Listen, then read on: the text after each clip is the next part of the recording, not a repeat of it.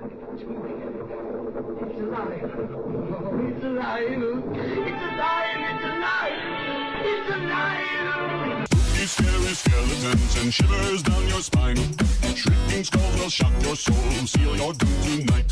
Spooky, scary skeletons speak with such a screech. You'll shake and shudder in surprise when you hear these zombies shriek. Because I feel like sitting here with at least a whiskey bottle, I feel like I'll be okay for this episode. Like view of water. That's probably it's probably ill prepared for what we're about to do. Are you hydrated?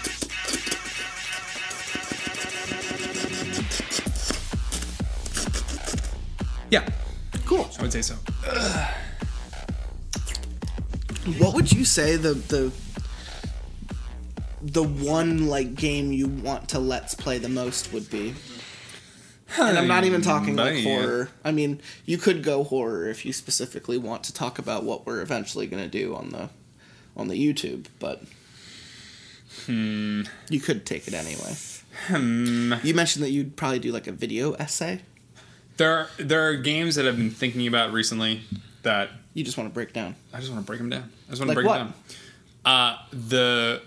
I may have mentioned it on this podcast, and if I do, sorry. The Beginner's Guide. I don't know that. All right, so it's not a big long story. It's just this guy. You open up the game. This guy's like, "Hi, I'm a game designer, and I have this other friend who's also a game designer, and these are a collection of some of his games." And that's not true. Mm-hmm. He's lying. Okay. But that's the conceit that you believe for most of the game. And it's an example of, like House of Leaves, it's an example of I like that. Something that can only happen in that medium. Yes. So like it can't be a book. Like Pets Cop. Like Pets Cop can only be a YouTube series. That's right. Yes. It can only exist in that medium.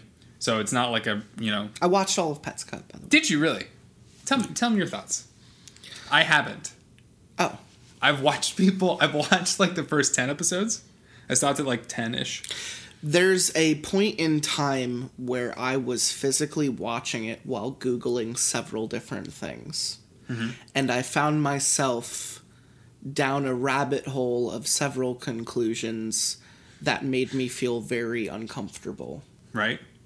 And it operated on like several different levels of uncomfortability, like both physically, mentally, emotionally, and I'm still watching it, so kind of like even more physically. And it was very intriguing. It never got me to the point where I was like, oh, I'm terrified, but like It was unsettling. It's unsettling. It was surprising. And I don't know if I'll ever see anything like that ever again. It's funny you should mention that when we're talking about like Let's Plays and video essays, because I thought about that same subject too, because there's another creator who did a very good analysis of Pets Cop. Shout him out. Nightmare Masterclass. Okay. The name of the YouTuber. I tried to make my own conclusions before I delved into reviews. Right. Because I felt like I was watching a movie. I don't watch many movie reviews, albeit Red Letter Media. So it's just like, yeah, they're great. I didn't so much feel like I had to go and find an explanation for Pets Cop. I was intrigued by Pets Cop while I was watching it to kind of research and do my own thing. Right. But afterwards, I saw tons of like Pets Cop explained, blah blah, breaking down Pets Cop, and I watched a couple, and now that I have a better handle on everything, like another layer was exposed to me that I wasn't sure about. And I was just like, okay. Like, makes sense. We've now explained the entire thing about it that I no longer find it creepy or scary anymore. Right. But it was fun while it lasted. Mm-hmm. Yeah, I'm still in it in terms of figuring out like that, there are certain elements like the child abuse part of it and the abandonment and whatever. Yep. Like that's pretty clear, but it's still like unclear like who created the game and for what purpose and why are the Let's Plays happening and like what does he want out of this? Yeah. So I forgot what episode you brought that up on. It was a while ago though. Yeah. Episode 204. Yeah, 204. Yep. And this is episode 125. Yep. Just to stamp that in there real quick. 100%. I am here with Django Phillips. Django. And I like to put it this way. I've let you slumber for a while to give you a break after what we had been through. Do you know what happened after we recorded the last episode? What? I went to the store and I bought 12 loaves of bread. Yes. Which, if you do the quick calculations, that's 144 slices. I didn't know that. I ate them all in one sitting. Mm-hmm. I fell asleep and I woke up 2 hours ago. Good. I was in hibernation, extended hibernation. Yes. And now I feel pretty good. I could use a cup of coffee, but I feel pretty good otherwise. My mind broke into, like, conspiracy theory. Like, is that enough calories? Like, did you intake enough food to actually last the kind of, like... 100%. 3 months it's been since you've last been here. And I'm 100%. like, is that enough loaves of bread? Is that enough slices? Yeah, because if you think about each slice of bread Were has... you warm enough to maintain, like, living temperature? 4,000 calories? It's about 4,000 calories, right? 2 days worth of food. Slice of bread. So you multiply that... But the nutrients... By 144. Are totally off. There's vitamins... Potassium. There's potassium. There's so much potassium. Are you dead? I think in this situation you might be dead. So a lot has happened since all I wanted to say was a lot has happened since your last episode. We finished Left Right Game. It was fucking everything I wanted it to be and more. We had such a fun time reading that. And it was kind of broken. It kind of got broke for me near the end because I realized that the voice I was doing for Rob and the voice Tenron was doing for Alice, we realized was Dex and Obi-Wan from the diner scene of Attack of the Clones. And it broke us down both mentally and physically because I realized I was doing the voice of Dex. I was talking like this the entire story. And he was doing like the, oh, hello, Rob, I'm British. And like it killed me. It killed me when he made that joke at the end of part 5. It has now ruined the entire series for me. I can't listen to it. But anyway, what was the last thing you and I did? Oh my God. Do you even remember? I think we were talking about they just released New Coke, and Madonna just put out a new single. Yeah, and we were talking about those like current events. Yeah. I don't. Did we finish that mining story? Mm-hmm. Is that what happened? Okay. Mm-hmm. Oh man, the mining story. So far as I know, the only story on this series that has needed a correction and that has needed an addendum. Yeah. Yeah, we really fucked up. We missed a lot of we missed so much stuff, so much relevant stuff to what makes the story work that I had to like have you come back really quickly to soberly record a couple minutes, like 15 minutes with me where we just say, "All right, so we were pretty fucked up when we read this." Pretty fucked up when we read this, so if everyone would be okay with us, we're just gonna soberly talk about what happened in the last... Yeah, that was the only time that's happened so far. That's so funny. It's pretty hilarious. It's pretty great. How did you feel about Borrasca? I don't know. I liked it. I thought it was above average in terms of writing quality of like some of the stuff we've read on here. Yeah. I think it kind of jumped the shark at the end. How so? Because it was like it was bizarre. The whole I mentioned this I think in the episode. The whole fucking we threw our babies in the machine. Why? Like why? Other than the fact that it's creepy. Why? If they were deformed, you just shoot them. You just stab them. And it was the little girls they were throwing in the machine mostly. When they were done using the little girls, they would throw them out. That was my only issue. Is like I love the sex cult thing. Thought it was great. The baby mill. The baby mill, awesome. Like very good. Very good. The machine, okay, fine. You know. The shiny gentleman. That is what they call him in the. Anyway, I don't want to get into it too quick. Maybe I do. I'm gonna grab something. Us. I saw Us. I saw Us. What did you think of Us? I liked Us. I loved Us. I liked Us a lot. I have some issues with it, but I liked it. We saw Us, me and the parents and my GF, and yeah, they liked it. But I need to try that. That looks phenomenal. What? What? I don't need it. I just want to try it. Well, no. Take it.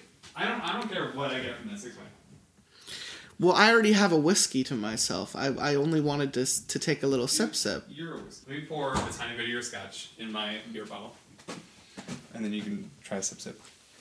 Yeah, I mean, I could get you a cup. No. I just want to try it unadulterated. I was going to say, you could just sip it out of the bottle. Ew, there's cuties. I mean, I'm the one who would be offended, right? Because your lips would have touched my bottle. That's also going to, that's going to make the taste weird. Adulterate the taste of it? It's in your beer. Nah. Maybe not. Nah. It's good, though. Yeah, I thought Us was pretty much great. I thought it was, okay, controversial statement, I thought it was better than Get Out. That's what I thought. Slightly. I thought it was slightly better than Get Out. So did I, and Yeah. the people I saw it with, which were Tenron Otrin, Harold Heavy Hands, and Terry the Tickler, they all thought Get Out was better. Yeah. No, I thought Us was better. I thought Us was better. And I only thought Us was better because I felt like it tapped into, an art house J-horror thing that I hadn't realized I've missed so much in a very long time. It has a surrealness that isn't so much terrifying as it is unsettling, much like Pets Cop. It's not that I am visually being terrified, but I am being shown a very, very interesting and unsettling story, and I'm watching it artistically, sometimes dialoguelessly, unfold in front of me, and there's an artistry at development there that reminds me only of stuff in J-horror. I would more specifically think about how the Junji Ito manga books go, just how they unfold slowly, but they have a human element to them, and the facial expressions of the characters are supposed to give this idea of otherness, right? And I don't know, something about Get Out's whole rich white people want their brains in young hot black bodies just doesn't it doesn't sell to me. Okay. Because I think racist, upper-class, rich white people would rather be white than ever be black. I think you can make the argument. That kind of breaks the movie for me. So seeing a much easier to swallow, supernatural thing at work here, presented in such a light, made me very happy. Yeah. I was very happy with it. I've already seen it twice. Yeah, it was good. Really good. If you haven't seen it, go see it. Yeah, go see it. We're not, we don't really even need to talk about what we felt about the movie. It's just, it's a very good movie-going experience. There aren't many movies like it that I could compare it to. I would say if you liked Us, go watch Neon Demon. The Nicholas Winding Refn film, horror film that came out two or so years ago about the modeling industry. Oh yeah, shit! I forgot. Really fun. Yeah. It's the director of Drive, for people who like Drive. It was his most recent movie. I would consider it an art house horror. So to watch an art house horror, Mandy, art house horror, I would put Us in that category. Yeah, art house horror. Really slick, well composed shots. Yeah. I wish it was a little bit more bleak. I wish it was a little bit more realistic. Neither are things I can really hold against the movie at the end of the day. At the end of the day, I just let the movie do what it's doing, and I don't care so much. Yeah. Oh, it's cool. It is good. It is good. That is good scotch. It's very good. It's very good. Yeah, drinking more of the Shackleton here today. I mentioned that on episode 119 with Dr. Ankenstein. We read the history of Shackleton whiskey, Scotch whiskey. Now that is made from seal blubber, right? It's that melted down seal blubber. Melted down seal blubber. here on what was the show you wanted to make a show all about seal blubber at one point. It was all about, knives and seals. Cutting seal blubber, and specifically the knives' effect on seal blubber and how quickly you could cut through seal blubber. You don't remember this, but listen, it's absolutely something you've said before. When you hit record and we start the episode, the next thing I remember is waking up the next morning. That's it. That's fantastic. I just blank out. It's almost like you go home and like you take a roofie after every episode to like forget the prior like 4 hours. I take like 12 shots and then I just go to bed. Okay, yeah. Yeah. I don't know what that says about your performance on this show, but or about my drinking habits. Yeah, your clear issues in life. Could be a lot of things. Yeah, no joke. Yeah. and yeah, we're here, episode 125. Your last episode, I think, was like 110 or something, like in there.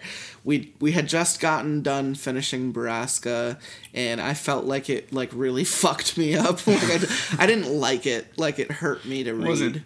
Yeah. And I mean, I did like it because it haunted me. It was a good story. It could have been a single part shorter. He could have cut. It could have just been slimmed in general. Yeah. But I find that funny. I find that funny that that's your first comment. You don't know why yet. It's pretty good though. The babies are in the sandwiches. Oh. Everyone's turning into a sandwich artist. Prescott's artisanal sandwiches. How can we forget? Can I have extra meat? No, we don't do double meat. Actually, yes. It's just the baby inside the sandwich. It's not even. It's still alive. It's just, it was then that I knew there was something off about this town. As I bit into the baby's leg. Give me real quick before we jump into it. What is the one thing you would want to let's play the most? Honestly, probably like Killer 7. That would be so much fun. That would be amazing. Just to have the creepy ass dude in the gimp suit just be like, that would make your entire episode. We don't have to do anything. We don't have to say anything. We don't have to play the game. Would you want to let's play Killer 7? Absolutely. Put it on your list. Put it on the list. No, I think that's what's funny about this. Oh, you have it. Oh, that's just because I know he's always been interested in watching it. So maybe he could even pop in for the recording. Yeah, do a threesome. We could do as many people as we want. It's funny. Yeah. Also, you don't have to. This is the list. Nice. But I find it funny that you said that because I'm next to Silent Hill. Of course. That would be that's second place. And this also interests me because I'm such a fucking pussy about playing it. I'm into it.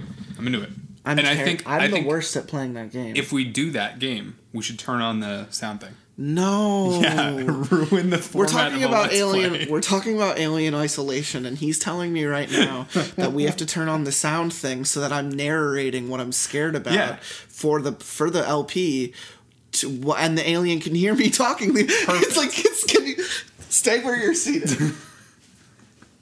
You're the alien. You just fell out of the shaft, and you hear me over here like this. Oh, I hate this part. Oh, man, I'm going to eat that kid. I hate this part of the episode where I have to... I hope he doesn't hear me.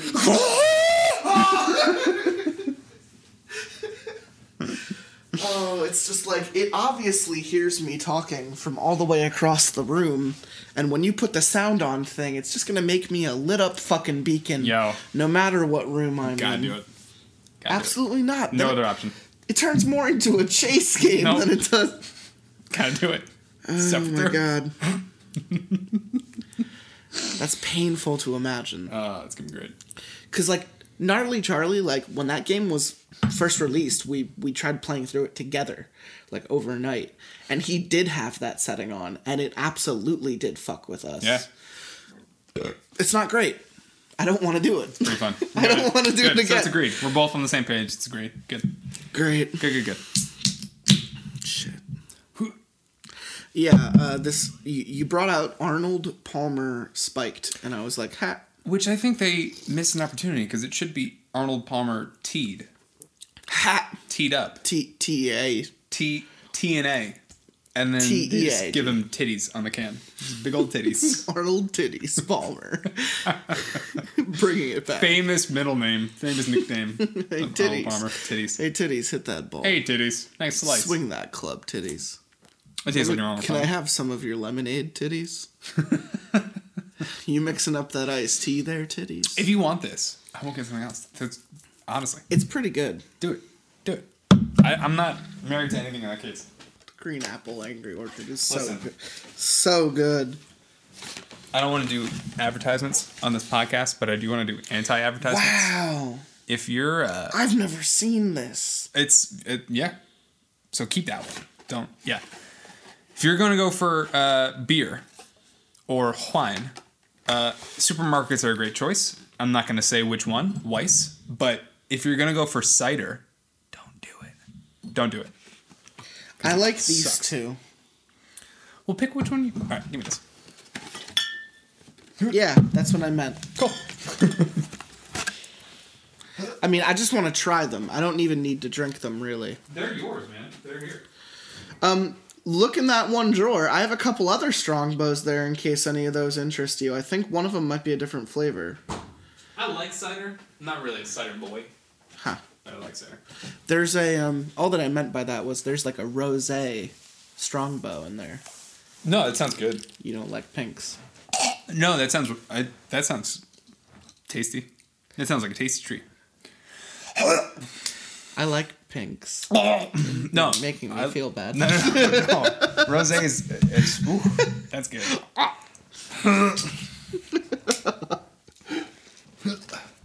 And naturally, if you want some whiskey, I will give you some whiskey. Scotch is good though. All right. Is this where I Go. let you know Go. what's going on today? Go. Because Fuck. here's my thing. Like, everyone else will have seen the title card and like know exactly what we're doing. And I've made a point not to tell you for so long what we're doing today that I got really excited, and now I'm like slightly disappointed. But I just want to get your reaction on it, like first thing the minute I bring it up. Well, now it's gonna live up to the hype for sure. It's not gonna be a disappointment. What the fuck? Are you serious? What the fuck is this? Did you write this? No, he did. No.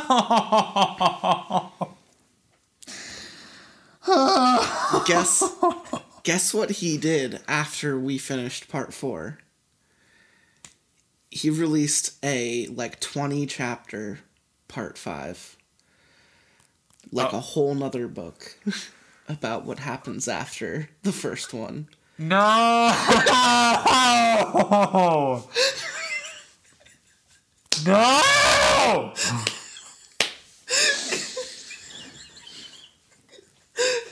Do you not want to do it? It was fun. Do you not want to do it? Fun shit, man. Cool podcast. Love it. See you later. Thanks for stopping by. And that was episode 125 with Django Phillips.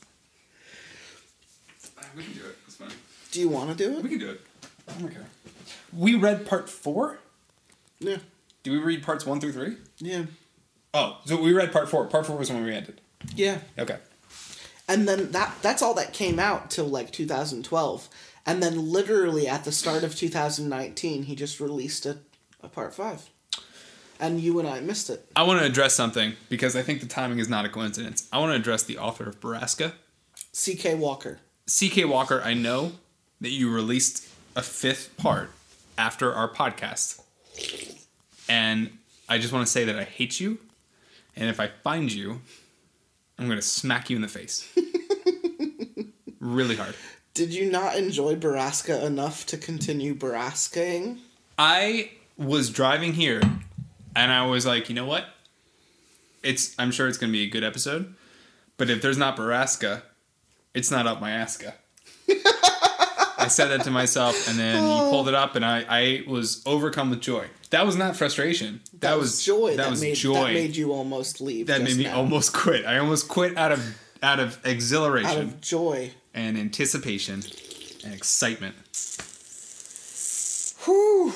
So excited. I do have something else if you want to read something else. Have you vetted this story? Absolutely not. Let's read it. And honestly, we should read it. I think we should. We should read it. Because, like, hear me out for a second here. Yep. When I had you come back and we kind of touched up... Oh, wait. Do this again. So I'll hear you out. At the part where I disagree, I'm going to say disagree. Sure. Okay. From the point... I disagree. Wrong. Let me just say something. Okay. Don't interrupt me All right. this time. Fine. When we had you come back to help me re-explain the ending, not by myself, because that would have been upsetting. I've done that before for other stories, and I don't want to do it on Borrasca.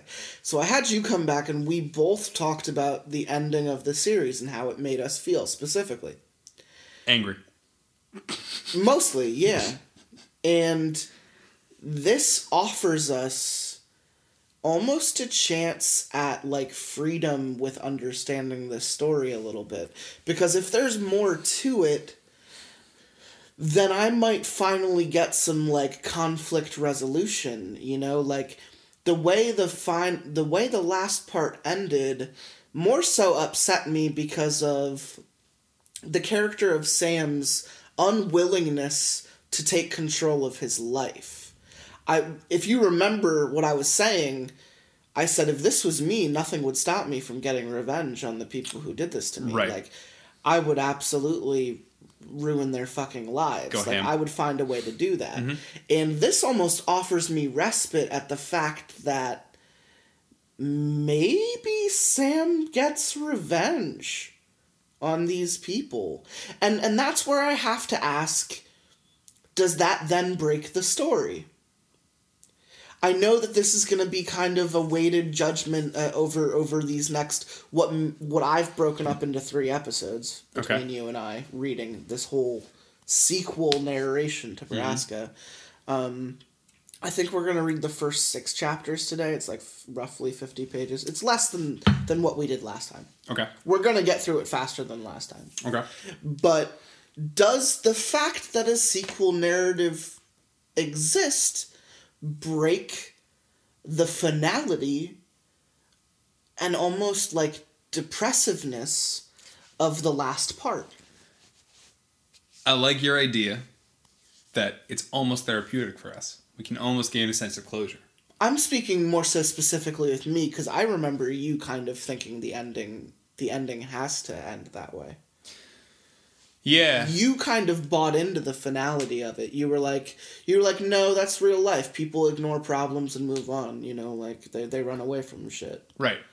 And I was like, absolutely not. If you were a human and everything you lived for was just obliterated in front of you, then you have nothing left to lose. If CK decides... That's where you and I... Differed. Yeah. Is after having everything to lose, what do? And you said, walk away from the situation. I said, fucking ruin the situation. Right. Ruin everyone who had a hand in the situation. If he wants to retcon everything that happened and make this kid go back and fucking crack some skulls, I'm all for it. I think we should. It's interesting, though, right? Like, in the span of the time that you've last been on this episode, we've read stuff like Ted the Caver, Dianea House... a couple really cool little shorter one-off stories. Yeah. But this is the first time, I'd say, since Whistler's, where I'm forced to kind of ask myself if this is worth getting into.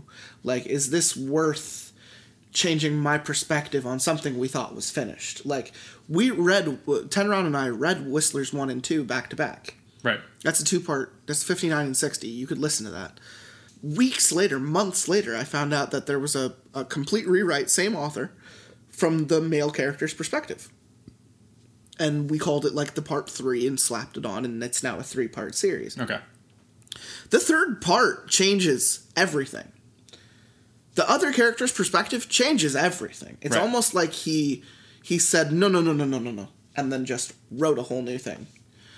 That's what it was. So if that's what CK does here... then I might be upset. Well, I think we gotta read it. Yeah. I think we gotta dive in. Do you have any prior thoughts or anything to bring to the table? Fuck. And that's pretty much it. Fuck. Yep. All right. Yep. Okay. Let's do it. Fuck. Do you want to start? Or do you want sure. me to start? You can start. I'll start. This is gonna be Borrasca, and this is episode 125. I'm surprising Django Phillips with the Borrasca Part 5. Borrasca Part 5, A New Hope. Can you like Empire, you dick. I don't know the fucking series. Can you like unzoom it or zoom it less? How long had I been asleep? And when had I realized that I wasn't anymore? I watched the ceiling fan circle slowly above me, doing nothing to dissipate the clouds of cigarette smoke that had drifted above my room for years. I started most mornings this way. But no, it wasn't morning, was it? I turned my head towards the bedroom window and confirmed the sky was dark outside of it. The last thing I recalled was being in the bathroom, and then silence and sweet darkness. Seth. I sat up and chugged an old bottle of water sitting on the floor next to the bed, and then threw the empty bottle at my closet door. I lit a cigarette and took a long drag, releasing a cloud of smoke up into the apathetic fan. It floated idly above me. Pulling on an old hoodie, I walked out in the small living room of the apartment I shared with my roommate. Evening, princess. Seth was reclining on the end of the couch, fingers flying across the keyboard of a notebook sitting in his lap. Oh, sorry. Oh. That's the first thing I thought too. A confusing yet edgy indie movie played on the TV in front of him. This was pretty much Seth's life on any given day, and it perfectly summed up all of my interactions with him since I'd moved in. Well, all of my sober interactions with him anyway. I pulled down on my sleeves to subconsciously hide my arms, like it made any sort of difference. But of course it didn't. Seth already knew. He noticed what I was doing, and his smile fell into a sobering look. Found you passed out in the bathroom again. Sorry. I rasped, and reached for a half can of Mountain Dew that had been sitting on the counter for God knows how long. Code red. Ugh. God. You do realize how difficult it is for me to drag a 6'3" dude out of the bathtub and down the hall to his room? Next time, just leave me there, man. Hardly. You would have choked on your own vomit. I shrugged. I knew this was the death lurking in my future anyway. But heroin afforded me one convenience that I refused to part with. A dreamless sleep. I'd die before I'd surrender that. Besides, if the nightmares came back, I'd probably just kill myself anyway. You had some visitors today while you were passed out. Dreddy stopped by. Oh yeah? Yep. He left you more drugs. Said you could pay him when you had the money, you know. He must be the sweetest, most generous drug dealer in all of Chicago. Where is it? You were sleeping like a baby in the tub, so I just left it next to you. Seth said. Cool. In the toilet. Dude. Look, man. If you die, I don't get your half of the rent. And if I don't get your half of the rent, I have to get a real job. It's just business. It's not personal. Of course, that wasn't true. Seth and I had met at a darker time in both our lives and shared the sort of bond that is only forged in such circumstances. Who was the other? I asked. The other what? The other visitor. Ah, the girl, actually. I told her you were out. Figured you'd prefer I tell her that over the truth. Did she say what she wanted? I asked. No. I swore. That was never good. It was probably just some girl coming over to beg for free drugs, which I didn't currently have because Seth flushed them down the toilet. And I would never let her touch my private stash. That had to be it. What the fuck else could she want? When I heard private stash, I thought, like, not this stash. No, that's what he's talking about. No, this stash. No, he has his stash right here. No, he has like a literal mustache pubic hair? on his dick. He has a pubic hair stash? In between the balls and dick. This is what's my private like the stash. dick is the nose. Seth could never take two things from me. My heroin and my private stash. Great. So some chick either wants a hookup or is coming over to tell me she's pregnant. Unless that was you. That was. It was. But ambiguous. Great. So some chick either wants to hook up or is coming over to tell me she's pregnant. Seth scoffed. You wish. This chick was way beyond anything you could ever get. Really? Because she did come asking for me, didn't she? Sure, but I'm the one who got her number. No, you fucking didn't. I laughed as I walked into the kitchen and took one of our 3 glasses out of the cupboard. Oh, I did.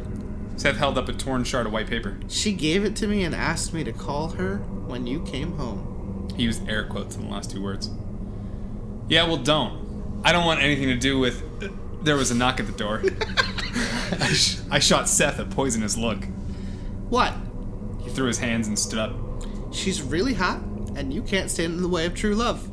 Don't open it, I warned as he walked over the door. Sorry, Sam, but you know I have a thing for redheads. Redheads? What? Do I know any redheads? I couldn't place one for the life of me. And then Seth opened the door to reveal Kimber Starro standing on the other side. I suddenly felt like a bucket of ice water had been dumped on my soul. I had a few seconds to study her before her eyes found me leaning against the counter in the kitchen. She was still very short, but her hair was longer. Halfway down her back, it looked like. She was, of course, almost 10 years older than the last time I'd seen her. Looking at her after all these years was physically crippling. I had to make a concentrated effort to stay on my feet while my knees tried to buckle beneath me. Just seeing her face brought back painful memories I thought long buried. She was like a mirage, long dead, returning to torture me. Kimber's eyes finally found me as she nervously clutched her cell phone in her hands, turning it over and over again against her chest. Hi, Sam, she said with more confidence than she clearly felt. Since Kimber had actually spoken to me, I could probably confirm that this wasn't a nightmare. She was really here. And if she was real, that meant that it was real too. A shudder racked through my body and I wound my white-knuckle fingers against the edge of the countertop. Why are you here? I hadn't meant to sound so angry. My words seemed to rattle Kimber, and she took a step back. Seth watched the exchange with interest but didn't intervene. You shouldn't be here, Kimber, I said. I just wanted her to leave. This needed to end before I lost it. After she was gone, I could pretend she was just a nightmare seeping through the veil. Kimber hesitated. I saw her calculating in her mind as she watched me, her lips moving only slightly as she organized all the variables in her head. It was such a Kimber thing to do, and it made me realize how much I missed her. I saw the exact moment Kimber found in her mind what she was looking for. Did you get my letter? She asked. Yes. And I threw it away. Lies. She faltered for only a moment. Did you read it? I didn't say anything, but I knew she could read the answer on my face. When neither of us spoke, an awkward tension began to bleed into the room. So I'm Seth, my roommate said, still casually leaning against the door. Kimber held my stare for a moment longer, and then broke it to finally walk into the room. Seth let the door close behind her. Kimber, she said to him. And how do you know Sam? We grew up together. Neat. Sam and I were cellmates in prison. Seth! I snapped. I was in for a super sexy felony. Computer crimes. Sam was in for... I swear to God, Seth. I warned. Harder stuff. Good night, all. He said cheerfully and left the room. I kept my eyes on him as he made his way down the hall to his room, cursing his every step. When Seth's door had finally closed behind him, I reluctantly let my gaze drift back into the room. Kimber was watching me with an expression I couldn't read, but I didn't like it. The letter, she repeated. Yes, I read it. Kimber continued to stare at me, waiting for more, and she cracked me just that easily. I don't know what to say. I ran my hands through my mess of dark, unwashed hair. I'm sorry that we didn't... Sam, stop. I'm not here for apologies. I don't need one. You guys got me out. Kyle got you out. His name seemed to impale her. I wonder how long it had been since she heard it. Well, that's kind of why I'm here. There are others, Sam. Women who never escaped that place. Yeah. I want to help them. How? I want Drisking to be exposed. I want what they've done to be known to the world. Yeah, so do I. So do a lot of people.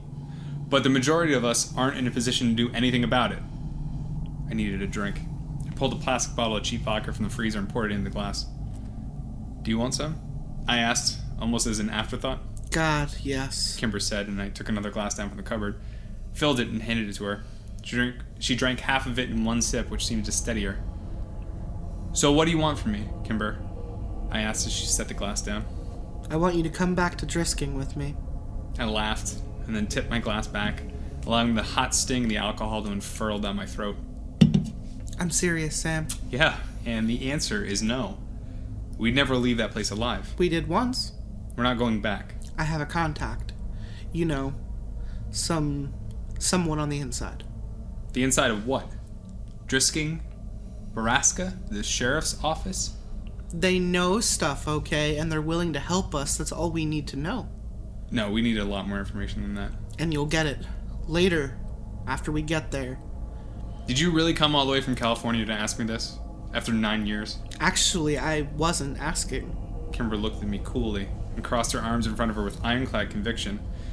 This wasn't the Kimber I remembered. I didn't know this woman.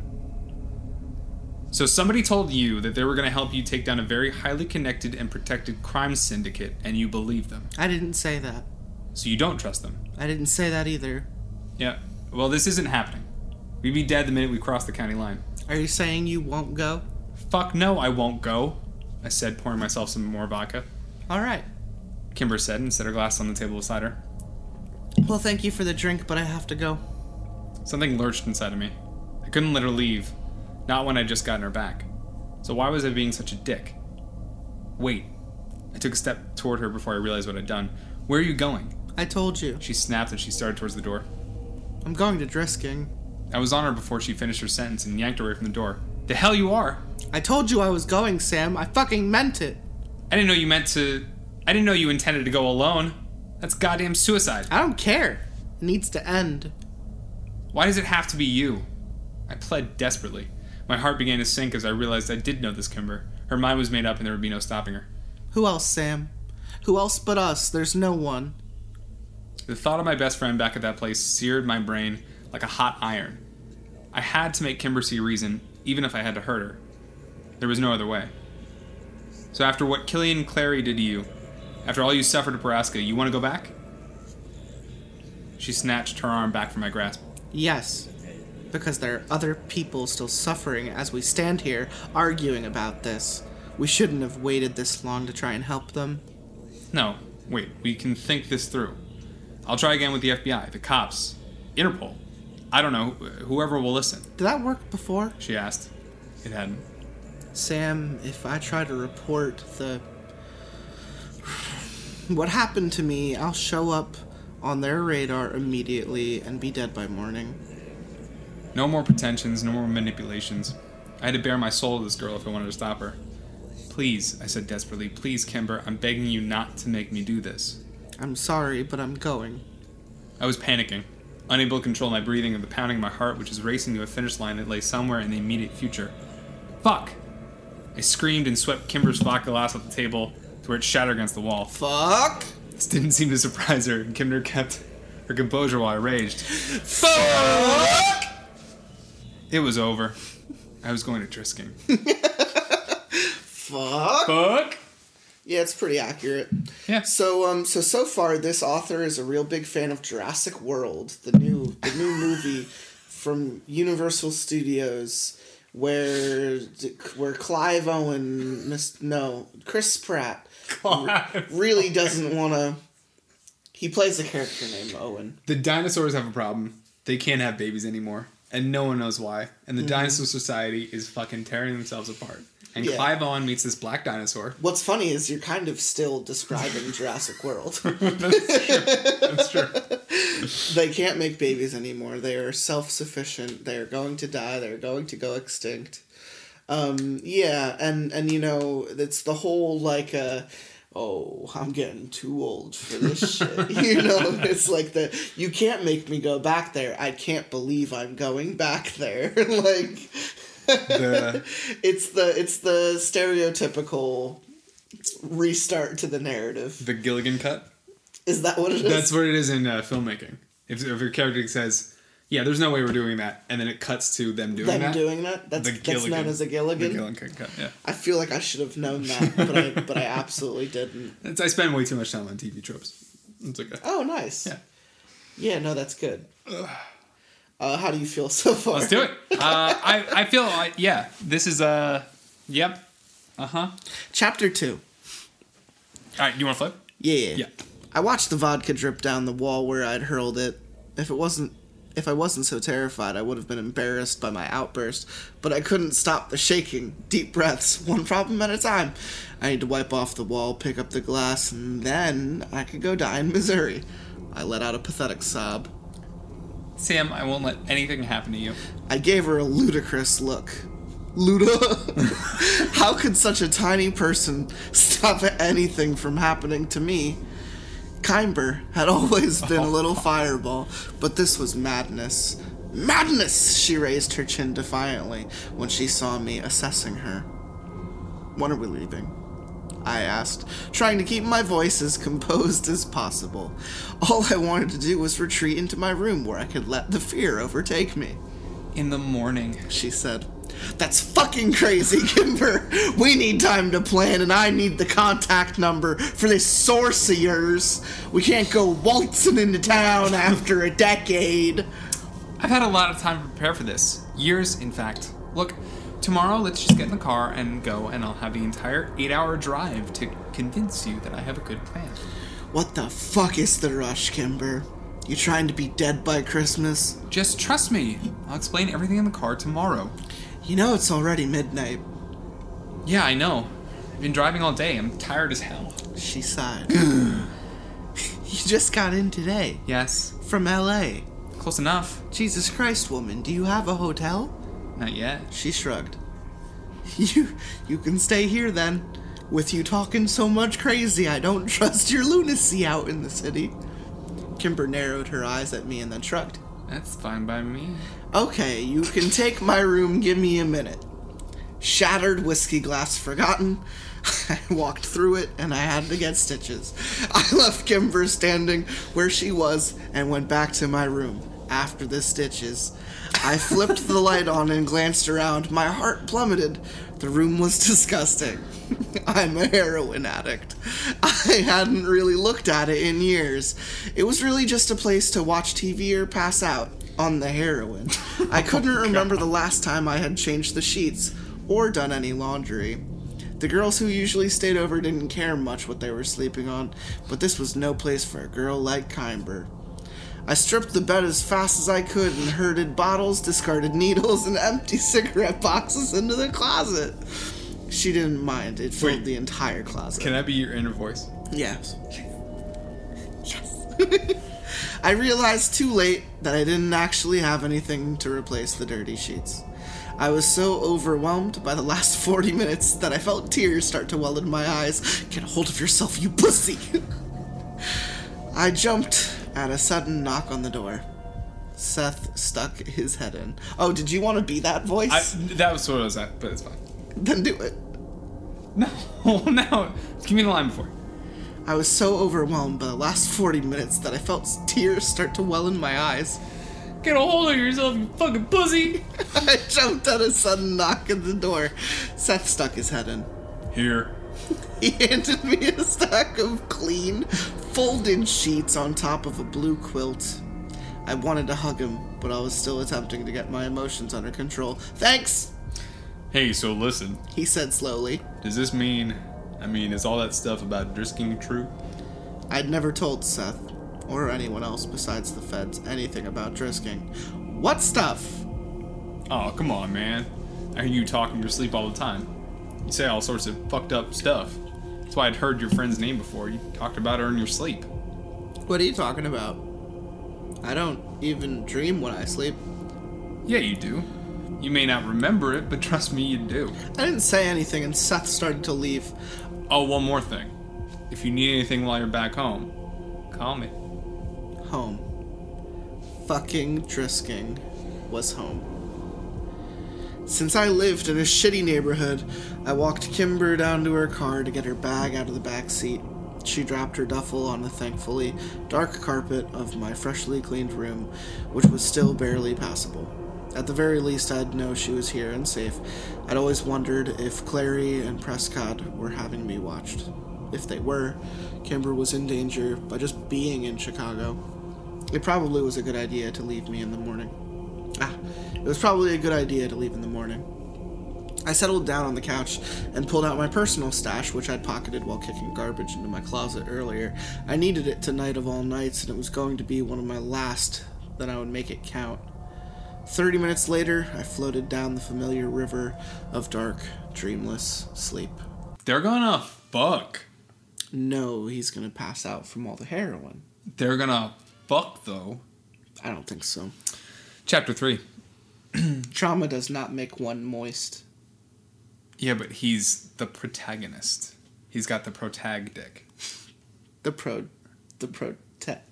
You can't quite make it work. Protagonist. If there was a similar end sound, you can make it work. It's not. Prococca. Chapter 3. I didn't remember dreaming, but I knew I had.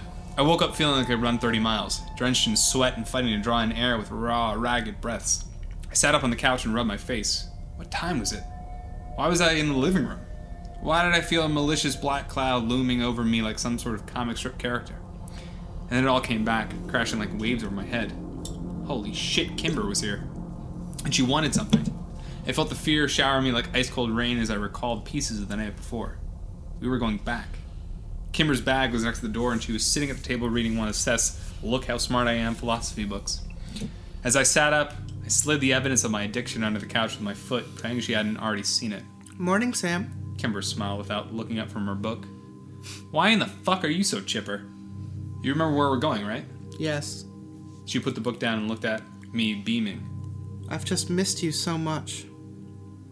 It was a genuine statement, and my mouth twitched into a little smile at her words. God damn it, I was happy to see her too. Buried underneath all the fear and numbing pain was a glowing euphoria. I had never been happier than when I was with Kimber and Kyle, and one of them had actually come back from the void of the past. I stood up. Just let me shower and pack, and then we can get on the road. That is, if you're still planning on going. Yes, I am. She said. Are you? Yeah, it appears that I am. I had run out of arguments. Seth had already left for the day, so I locked the apartment as we headed down to Kimber's car, a 10-year-old Mazda sedan. She took my bag and threw it in the back seat next to hers and then climbed in. So 8 hours, huh? I asked as she started the engine. Yep. But I can probably do it in 7. Fuck me, don't rush on my account. Kimber pulled her sunglasses down and pulled out of the apartment complex. I looked back and wondered if I'd ever see its crumbling, graffiti-covered walls again. Or if I even wanted to. Stop staring at me. What? You're not as sly as you think you are. Kimber muttered. Sorry, it's just... I never thought I'd see you again. Neither did I. She sighed. I've been looking in the mirror for years, and I don't even see myself anymore, you know what I mean? I don't have a reflection. I'm a vampire. I'm a vampire. How can you invite yourself into your own house, huh? You know how much I miss garlic? You look good. Pretty. You know, pale. I stumbled all over my compliment. Kimber raised an eyebrow. Thanks, I think. I laughed nervously. You know what I mean. You look like you've done well for yourself the last 10 years. Kimber frowned and remained quiet for a minute, as if debating whether to tell me something. I've never told anyone where I came from, she said finally. My mom said she had family in Anaheim, but I couldn't find them. Everyone thought I was just a runaway. Cops picked me up almost immediately and put me in a halfway house. Sorry about your car, by the way. They impounded it. I don't suppose you ever got it back. I shrugged. No, but who cares? It was a smart car. Kimber threw me a sympathetic look. I'm sorry. I'm sorry about the smart car, specifically. It wasn't great. Anyway, the halfway house kept trying to identify me, so I ran away from there, too. Fully loaded. Eventually, I got a job. Highest trim level. Southern California is a great place to live if you don't have an ID, by the way. It was like 60 miles to the gallon. Yeah, 16. I'm sure, I said. After that, I went to community college, and yeah, I've just been sort of biding my time. Are you sure you want to throw that all away just to expose your rapist? Kimber winced at my words, and I immediately regretted them. No. Him I want dead, and throw all what away? I've been planning this for an entire decade. Well, you've still done better than me. My life is a mess. Were you really in prison? Kimber asked. Yeah. She didn't say anything. Felony possession, I volunteered. Kimber nodded. And you're still... I knew what she was thinking. Yes, I said. So what's your plan? Well, First, we're going to rent a room just outside of town. Remember that one motel off exit 113? Prince Ridge Inn or something? Oh, you think motels are for sex? That is what we're going towards. No. Outside of town. I like it. And then I'm going to meet with my contacts sometime tomorrow. Right. And then we just go from there? Go from there? Yeah. Kimber nodded but wouldn't look at me. Please don't tell me this is your plan. Our contact will give us some more direction. Your contact? Yeah. Do I know this guy? I asked. I didn't say it was a guy, and it doesn't matter. Why wouldn't it matter? Because this person has told me stuff that can only mean they are on our side. Yeah, like what? I asked. Like the sheriff's schedule. My dad. Yeah. He's still sheriff in Drisking. I hadn't doubted that. What else? I asked. Okay, well, they also told me that they know where all the records are. What records? You know, all the data from the Borrasca operation, the incriminating stuff. Alright. And, well, they told me things about Kyle. Yeah? I can tell you things about Kyle, too. Sam. Kyle's gone. No, he isn't. No? Actually, yeah, because I saw him with my own eyes before I left town. I talked to him, too. He's empty, Kimber. There's no one there. You're wrong. He's a total vegetable. You're wrong. That's wrong. My source told me he's just sedated. Sedated? Sedated for 9 years, Kimber? Yes. She said with false conviction. So your source is just telling you things you want to hear? I believe it's true. Kimber, I saw what they did to Kyle. They straight up beat the death into him. The only part of Kyle left on this earth is his mangled body. Stop, Sam. I'm sorry. I can't go through this again. Not with Kyle. I've already mourned him, and you should too. We need to know for sure. Hold up, wait, so this trip isn't about actually getting the records or killing the asshole or hurt you or helping those people. This is some sort of ill-conceived rescue mission, isn't it? Partially. So that's your rush then. You got some bad info that Kyle's alive, and you're running off half-cocked to get him. No. Why don't we go straight to his house and pick him up then? We can be back on the road before dawn. I don't know where he is. The Landies moved him.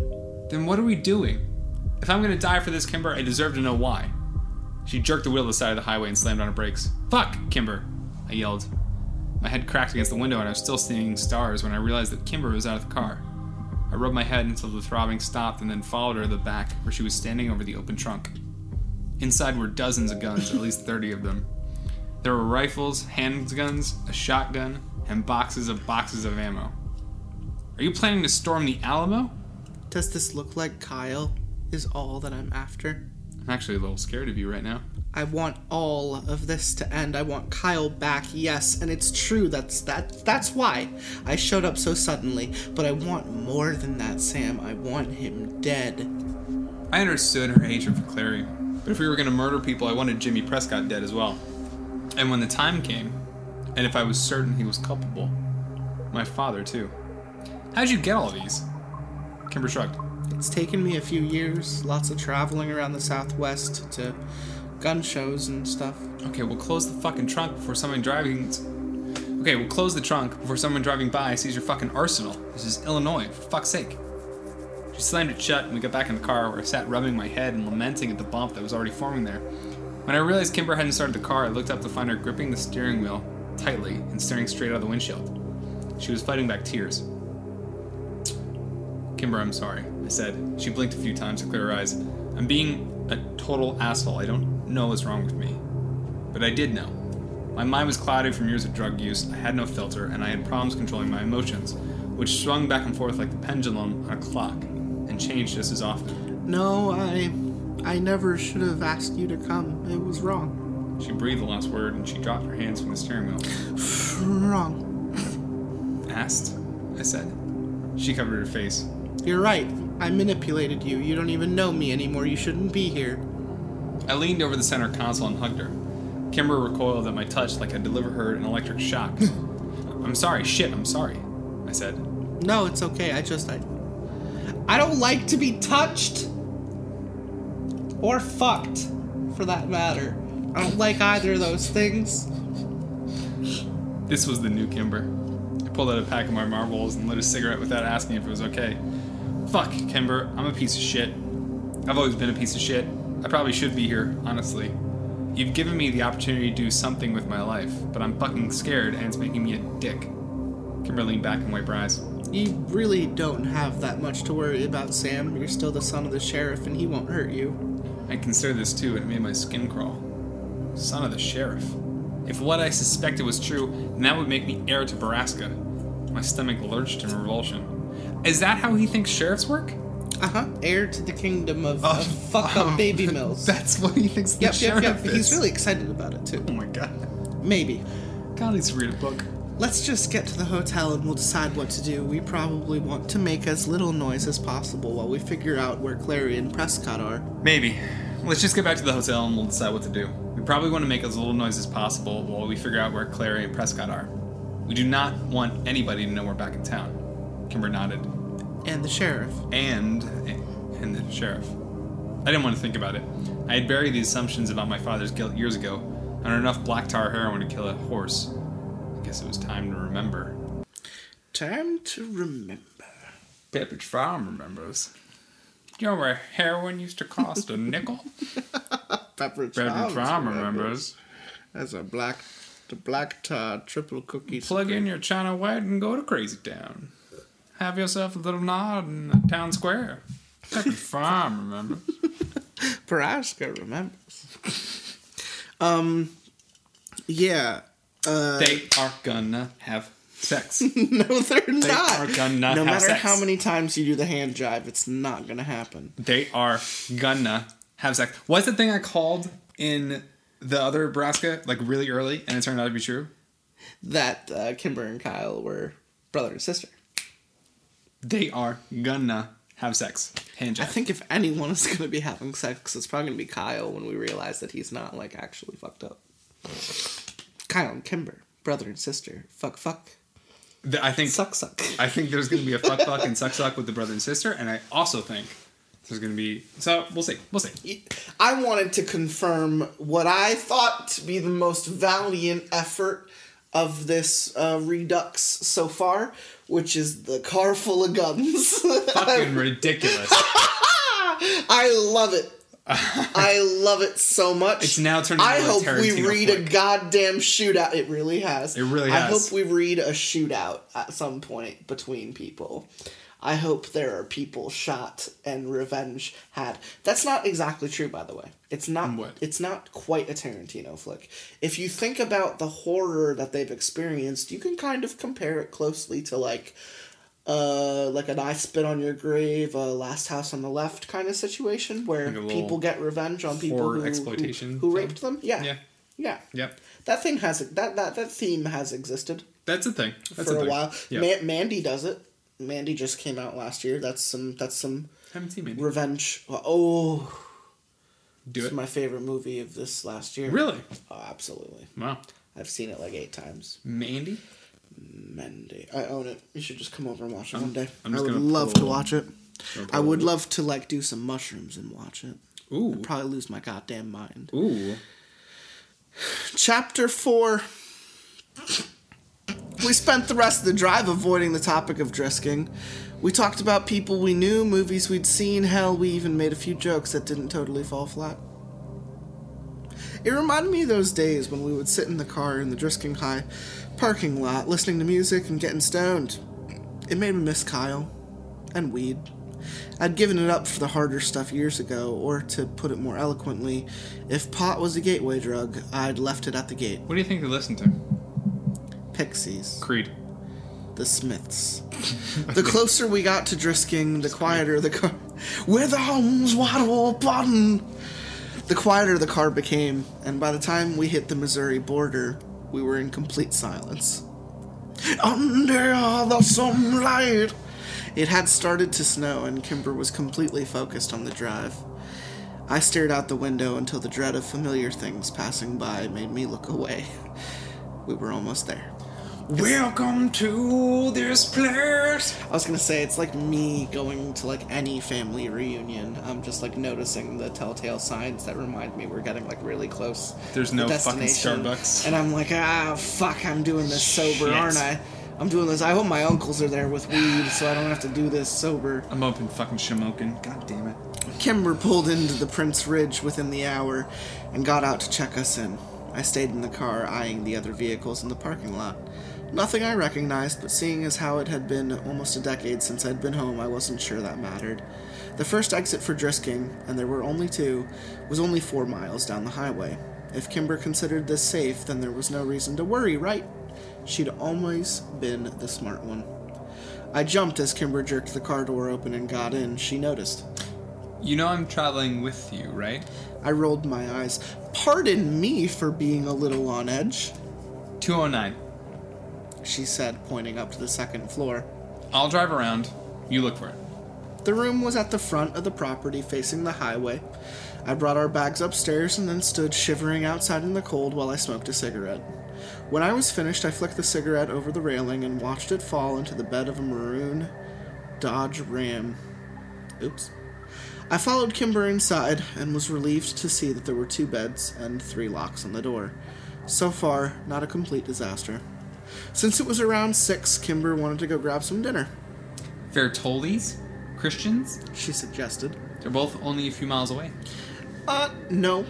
Prescott artisanal sandwiches, then? She winked at me. It hasn't changed its name. Nope. I said again, ignoring her joke. I mean, we shouldn't leave. We should order delivery or something. Kimber's casual smile fell off of her face. You're worried for no reason. And you're homesick. Kimber's eyes slid to the floor and she sat down on the end of the bed. Probably.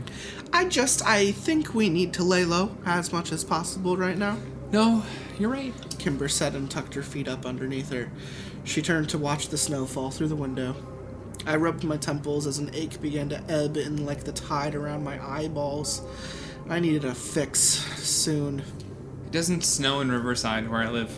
I miss the snow. Kimber said. Move to Chicago, I said in between deep, measured breaths. It snows 5 months out of the year. Kimber was silent, and I prayed she was studying a menu. The sooner she got on the phone for delivery, the sooner I could excuse myself to the bathroom and take the edge off. Take the edge off. Take the edge off. He's gonna jack off in the bathroom. He's gonna jack off. I miss Kyle. I looked up to see Kimber still watching the snow, her head leaning against the wall. Me too, I said after a minute. Her eyes snapped to mine, as if she'd forgotten I was there. Shit! I forgot you were there.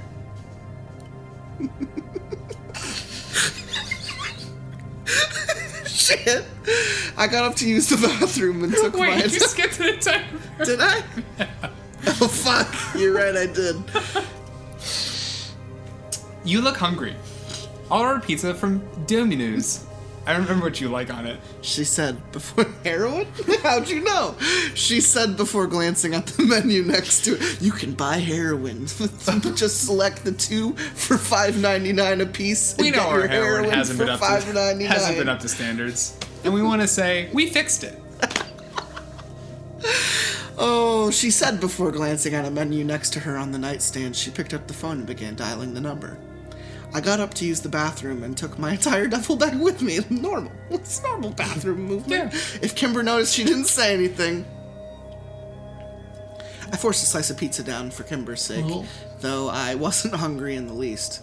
So tomorrow, I said, taking the bed nearest to the door. What time are we meeting this person? Well, it's just gonna be me this time. Yeah, Kimber, there's no way I am letting you meet with some random Drisking fuckwit by yourself. I have to go alone, or they won't talk to me. Who the fuck is this guy, Kimber? I can't tell you that yet. Is it a woman or a man? I asked. She shook her head at me. And just what is he giving you tomorrow? The files on Borrasca? No. Then what? I don't actually know. Kimber, this is crazy. I can't let you go into town alone. Sam. Stop being in such a fucking hurry to die. I snapped at her. Kimber's face paled, and she moved further away from me on her bed. We'll talk about it in the morning, she whispered, and then turned off the lamp. Fine! I laid in the dark for a while, and when I was sure she was asleep, I went back to the bathroom for another hit. By the time I woke up the next morning, Kimber was gone. Come here, boy. I'm gonna give you a slap. Chapter 5. I called Kimber 34 times in 5 minutes. That doesn't seem possible. Excessive. It was 10 in the morning, and I hadn't heard her leave. I hadn't even woken up when she did. I cursed her and my dope in the same breath. If she didn't answer soon, I would be forced to walk the 3.5 miles to downtown Drisking and start asking around for her, a course of action that would get me noticed real fucking quick. I paced the patio for half an hour and smoked cigarette after cigarette, thankful I'd packed an entire carton. Just as I was pulling on my boots to leave, the phone rang. I was Aleve, the painkiller. Painkiller. My head felt great. I was relieved to see Kimber's number pop up. A new addition to my phone book that would have unfurled a comforting warmth in my stomach if I weren't so irate. I answered. What the fuck? Kimber! I'm sorry, Sam. I had to. He wasn't going to meet with me otherwise. Where are you? I'm in the car. I'm almost back. They haven't plowed yet in town. Really? In bucolic, perfect little Drisking, they haven't plowed the roads by 10 on a Friday morning? I thought it was weird, too. There's more. I'll tell you when I get there. Don't get off the phone with me until you pull into the parking lot. Okay. I opened the door and went out to wait out in the cold for Kimber's car. My heart didn't slow to a normal rate until I finally saw it driving into the parking lot. She pulled into the space below our door and ran up the stairs. I'm sorry. I had to. Don't be mad. Are you fucking kidding me with this, Kimber? I'm already on edge. I can barely fucking breath. Okay. Just sit down. Breath. She's pushed me into the room and sat me down on the edge of the bed, pulling off her gloves. Then she crouched in front of me and took me by the shoulders, looking me in the eye. The sheriff and most of his deputies are engaged today. They're all getting married. Oh, wow. Which I was told means that they're up at Borrasca. And that means that, A, they don't know we're here, and B, we can go into town and start discreetly looking around. As opposed to driving up to Borrasca and killing them now? Kimber stood up. I want them dead, Sam, more than anything. But you know what else I want? I want their crimes to be known to the world. They don't get to die with their good names. They don't get to be martyrs. You want the records, I said. Yes. What do you plan to do with them if you get them? Upload them onto the internet or something? Send them to the FBI? The FBI doesn't care. We need the records, Sam. I want everyone to know what happens. Kimber's voice had risen an octave, and she seemed on the verge of an anxiety attack. Okay, woo. I stood up. Maybe Seth can help. Your roommate? How? She asked. He does some pretty illegal stuff online. Maybe he can break into a mainframe or whatever and download the files. So he's a hacker? He yells at me when I call him that. Is he any good? I shrugged. He's well known in certain circles. She nodded. Well, we need those files. I just need to find out where they keep them. Are we sure they even keep records on Borrasca? It seems like a huge liability. An operation that size has to have records, and my source told me that they exist. Great, your source. I rolled my eyes. Okay, so you want to go into town and what? Ask around about them. Kimber narrowed her eyes at me. That's idiotic. I was thinking more maybe we find out where the Clary house is and, get the information out of Grace Clary. I raised my eyebrows at her. You want to torture an old lady? Kimber fucking exploded. An old lady that helped to rape, torture, and murder hundreds of women over 50 years. Fuck yeah, I want to torture that old lady. All right. Look, I may know someone who might be sympathetic. And I'm reasonably sure that unlike your contact, she's innocent of any knowledge of Borrasca. In fact, she's the one who helped me and Kyle find you. At the very least, she'll know where the Clearys live now. The drive into town took twice as long as it should have due to the snow. Why haven't they plowed these roads? I asked idly. It's not just the roads, it's everywhere. Kimber said grimly. A lot of stores have closed in town. Buildings are in disrepair. Everything looks like shit. They don't even have any Christmas lights up. It's bizarre. It's fucking weird. Are we even sure that Borrasca is still running? The town looks pretty destitute. I am. Kimber said and pointed to a bulletin board on the corner of 2nd and Osborne, which had 6 different and seemingly recent missing persons posters. What the fuck is going on? I murmured as we turned onto Main and into the downtown marketplace. Everything in town was as Kimber had described, run down and ostensibly poor. What happened to this place? I don't know. But lucky for us, the antique shop is still in business. Kimber said, pointing across the road. As we parked, I zipped my parka up to the neck and lowered my hat down the eyes. Kimber did the same. The most important thing right now was not being recognized. Super inspiration from Silent Hill. If we already talked about that when we read it the first time. A little bit, but I mean, the fact that, it's kind of taking the route of what actually happened in that town. Like, everything just slowly started to get shut down. Oh, in Centralia? Yeah. Yeah. Also true. Mr. Dranger was still behind the antiques counter after all these years, but gone was his air of haughtiness and pretentious stare. He regarded us coolly but professionally until it was clear we were only traveling through his shop to get to Catherine Scanlon's office at the back. He mumbled something under his breath, and though I didn't catch it, I was reasonably sure there had been no sign of recognition in his face nor his words. When we arrived at the office door of the Historic Preservation Society of Drisking, I knocked softly and listened for Catherine's voice. Instead, the door was yanked violently open by a man I'd never seen before. May I help you? He asked as he eyed us up and down. Yes, you can, I said. All right then, come on in. I'm Don Wheeler, and you are? Kimber and I exchanged a careful look and entered the room cautiously. Actually, we're looking for Catherine Scanlon, I said. I didn't like the way he was staring at Kimber. Oh, Miss Scanlon, he said, not taking her eyes from her. You haven't heard, then? My stomach retched. We haven't. Kimber said, pulling her jacket around her more tightly. Sad business, truly. Disappeared, 9 years ago now, 10. Most people assume she didn't take Wyatt's death well and just walked out into the woods to... Don Wheeler suddenly looked up and seemed to remember his audience. I'm so sorry. Were you all friends? I ignored his question and asked one of my own. Did she ever surface again, maybe in another state? No, I'm afraid she's dead. Don Wheeler shook his head. She was such a young thing, too. And her remains... Kimber asked. Nothing was ever found, I'm afraid. I was starting to feel ill. Well then, we better... Do you happen to know where the Clarys live? Kimber interrupted. Grace and Killian, of course, old friends of mine. Fuck. But you must have heard. Thank you for your time. We really have to go. Come on, Allison. I yanked Kimber out of the room and shut the door behind us. Before I could get a harsh word out, I'd fallen against the wall, trying to quell the building panic and nausea. You should be my internal voice. He knew. I'm sorry. I shouldn't have asked. Kimber said quickly. I just thought maybe. I held a finger up as I leaned against the wall with my head between my knees, trying to compose myself. Kimber rubbed my back as I swallowed down the bile and waited for the dizziness to pass. Finally, I stood up. We have to go! I didn't even look at Dranger as we made our way out of the shop, but I could feel him watching us.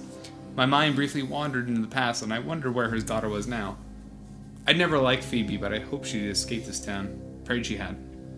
The streets were busier than they had been several minutes before when we entered the antique shop. There were several dozen people trudging through the snow down Main. I wasn't sure where they were heading, since half the stores were closed and the city hadn't bothered to put up a tree this year. Kimber walked around the driver's side of the door of our car. I stared over her head at the people walking by across the street.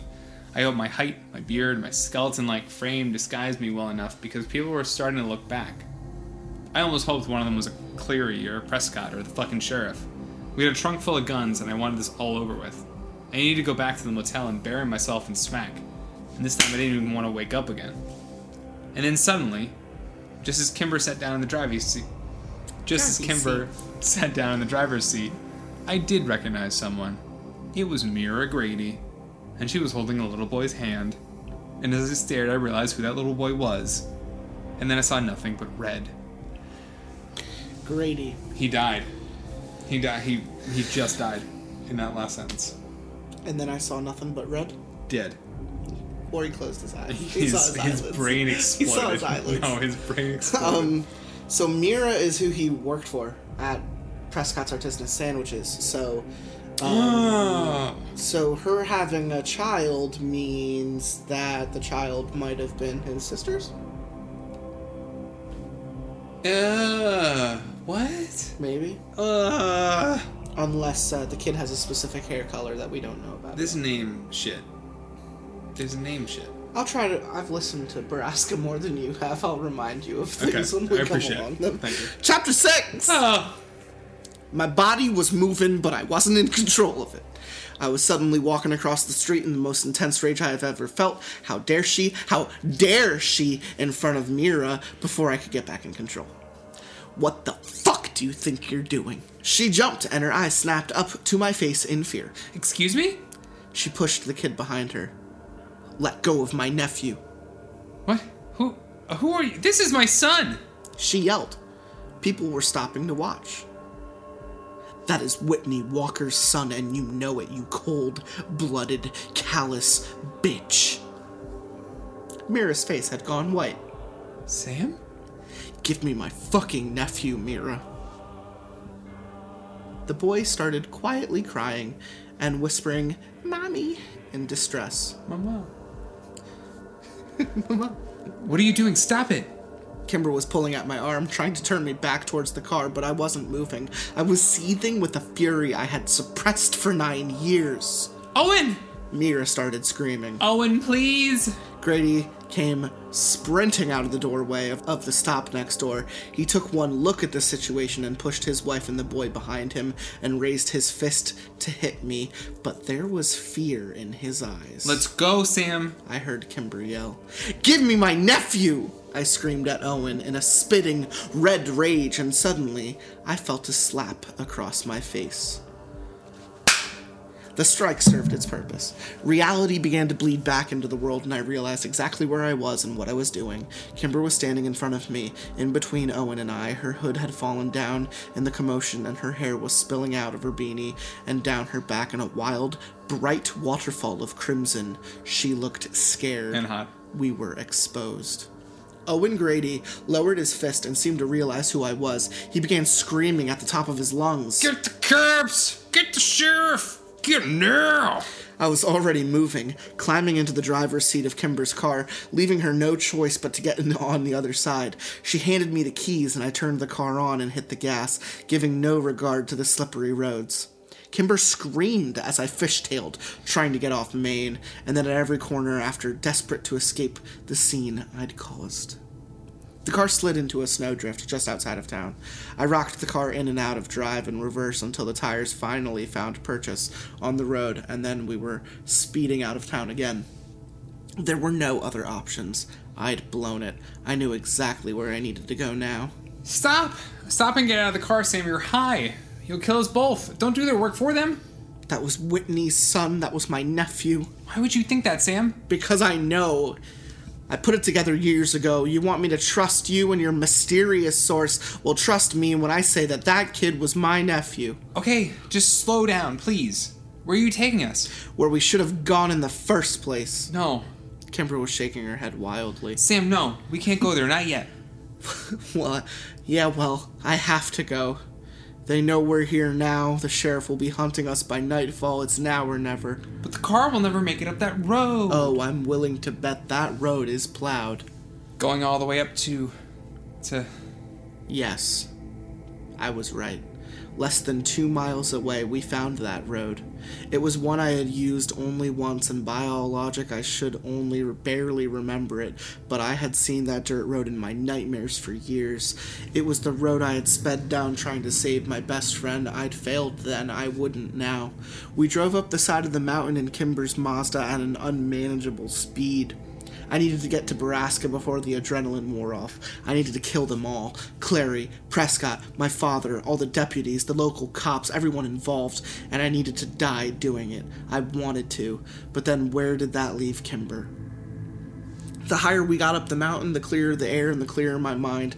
The uncontrollable madness that had puppeted my every action for the last 30 minutes was draining away. I chanced to glance over at Kimber. Her face was as pale as a moonbeam, but her jaw was set in resolve.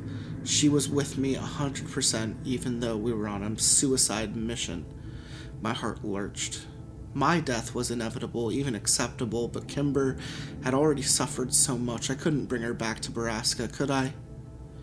I slowed the car to a stop when I realized that I couldn't remember why we were headed up to Borrasca in the first place. They knew we were here, right? No. Or did they? What had I done? I couldn't remember what had happened in town, but I didn't want to admit it. Will you drive us back to the hotel? I asked as my heart slowed and the strength began to drain from my body. No. Kimber said softly, staring into the trees next to us. She turned to look at me. We're already here. The road kept winding up the mountain, but subconsciously or not, I had stopped right at the proverbial gates of the north central mine, known as Hell on Earth to many and Borrasca to the rest. I felt paralyzed, unable to move or speak or even think. I listened intently for the sounds that had scored my nightmares, but all was silent as death. They would know we were here. They would have heard us coming. It was now or never. Stay in the car, Kimber, I told her, and she gave me a look I couldn't read as I opened the door. I walked to the back of the car, popped the trunk, and pulled out a 9mm Beretta I had seen when she showed me the guns on the highway. Checking to make sure the clip was loaded, I chambered around. I knocked gently on Kimber's window, and she rolled it down, her eyes glued to the gun in my hand. Stay here, I whispered, and if you hear any gunfire, bolt. She gave me an appraising look. I don't think you're in any space to do this right now. I knelt down in the snow so that I was on eye level with her. I agree with you, but this is the only chance we have, right? It wasn't a rhetorical question, but she didn't know that. Because of your fucking antics in town. Kimber said icily. She opened the car door. I'll go with you. No, I hissed into the cold mountain air. But she was already walking to the back of the car and opening the trunk. I knew any confrontation with her at this point would be so loud I had to weigh my options carefully. Kimber pulled out the pump-action shotgun. Do you even know how to use that? I asked. Kimber racked the shotgun with one hand as she walked past me towards the mine. Don't mock me, Sam. You'd be very surprised what I know about guns. Her point taken, I ran to catch up. You know, if we do this now, we'll never get the records. They'll be dead, we'll be dead, but Borrasca will just continue. Maybe we should wait. It was your idea to come here now. I'm having second thoughts. But isn't that your life, Sam?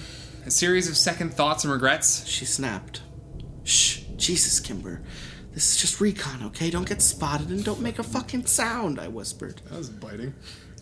The snow, yes. It's like you very quickly forgot what she just said.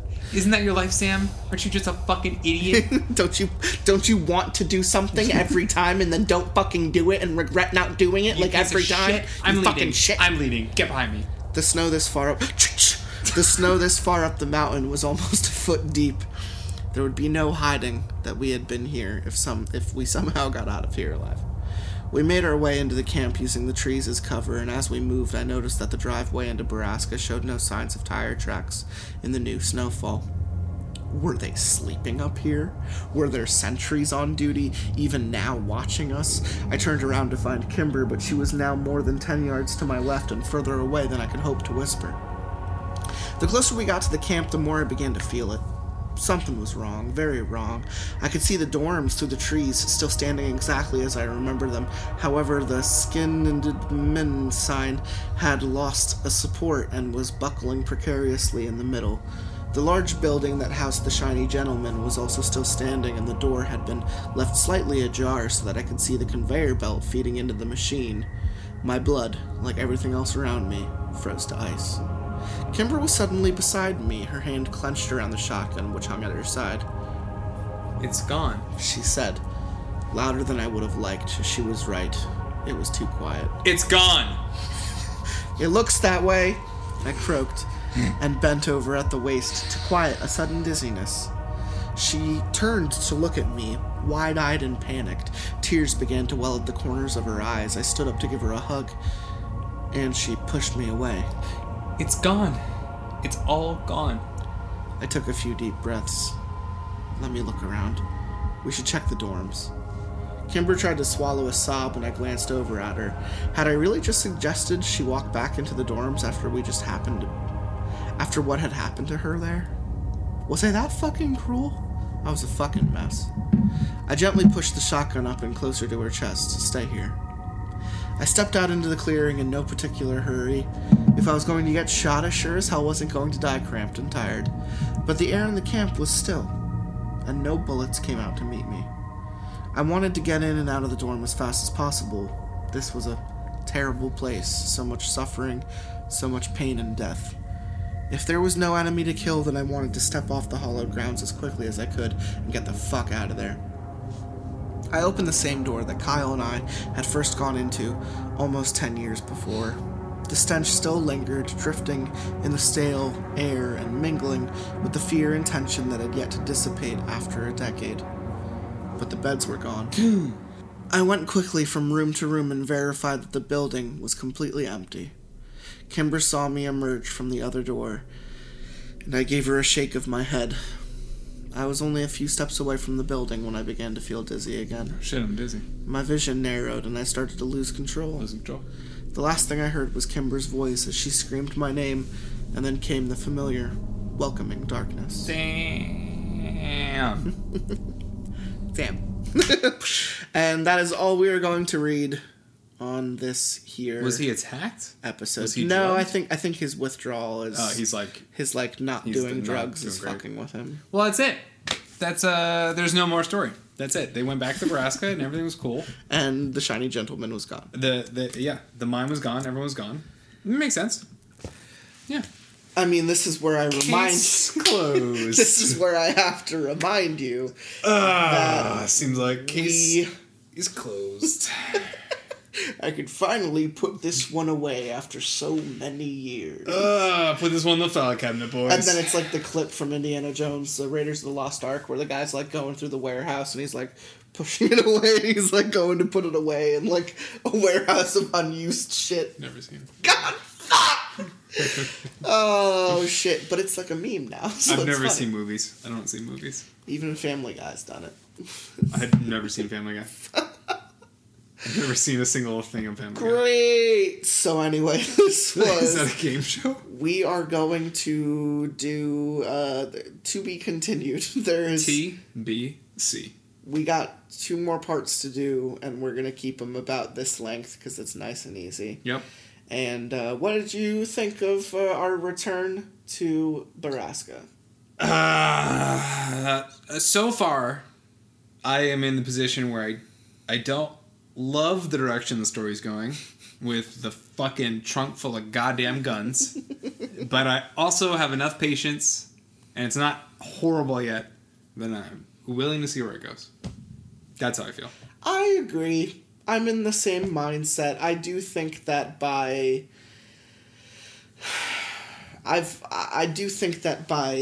continuing from where we were last left, it's almost cheap.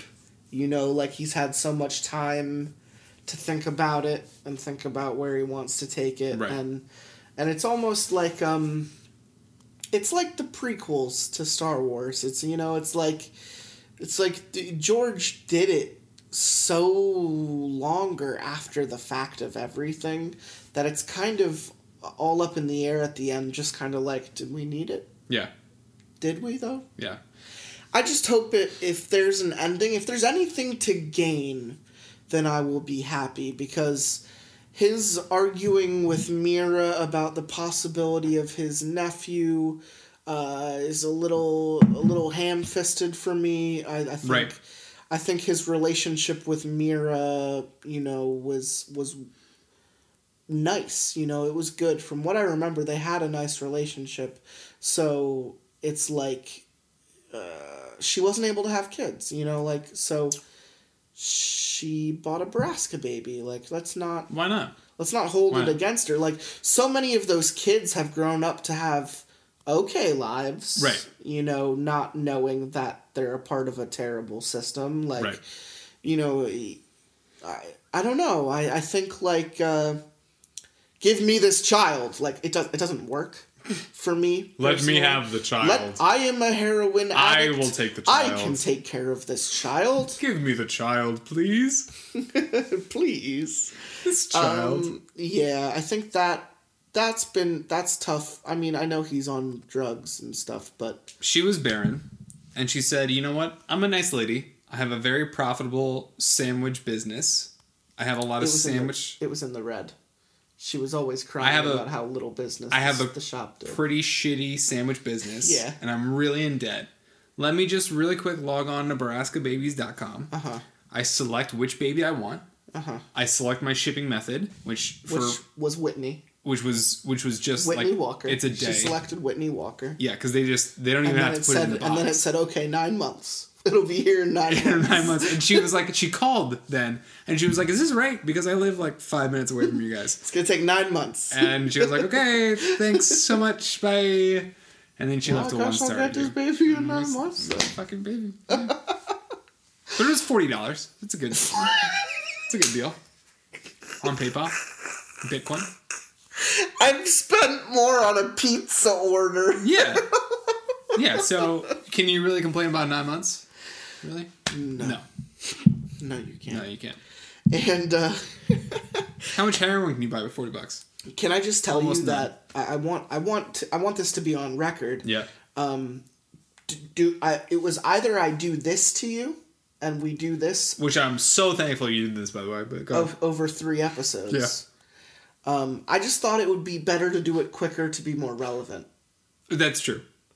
Or what I had planned ever since we did Borrasca, I wanted to do the part 3 to our spooky games stuff. I found more spooky games stuff. Spooky games. That's one of I don't know if I talk about that episode enough. 34 and 35 are like some of my favorite episodes. Oh, that's cool. When you and I theoretically talk about like these creepypasta games, like the rituals. Yeah. I really like that episode. It's a really fun series, and I found a bunch of stories, like Reddit No Sleep and creepypasta stories, about people playing those games from those episodes. The Channel Zero No End House probably was part of that renaissance. Yeah. You know, because they were like, oh, fucking, this is now this famous ritual game. We can story off of other stories. They've even made movies ever since we last did that part. Like, they did a Midnight Man movie. Oh yeah, you told me about that. Yeah. Yeah. You should. I mean, obviously, we're never. It's like indie, right? It's probably garbage. It's like a fairly low budget film. Yeah. Absolutely. Interesting. But it's just like I like that series. So we were either gonna do that for an episode, or I said let's just get this over with. Let's put the Borrasca up your ass. Yeah. A new part 4. A New Hope. Part 4. Yeah. A New Hope. Where they go back in time to the Wild Wild West. And they say, we can't get these babies up to 88 miles an hour. I do declare, these babies, they're sprouting up out of the ground. What do we do with them? Scott. We gotta sell them. We gotta sell these babies. And then... And the rest is history. You're saying... Scott! You're saying my mom... Doc, you're saying my mom wants to make a baby meal with me?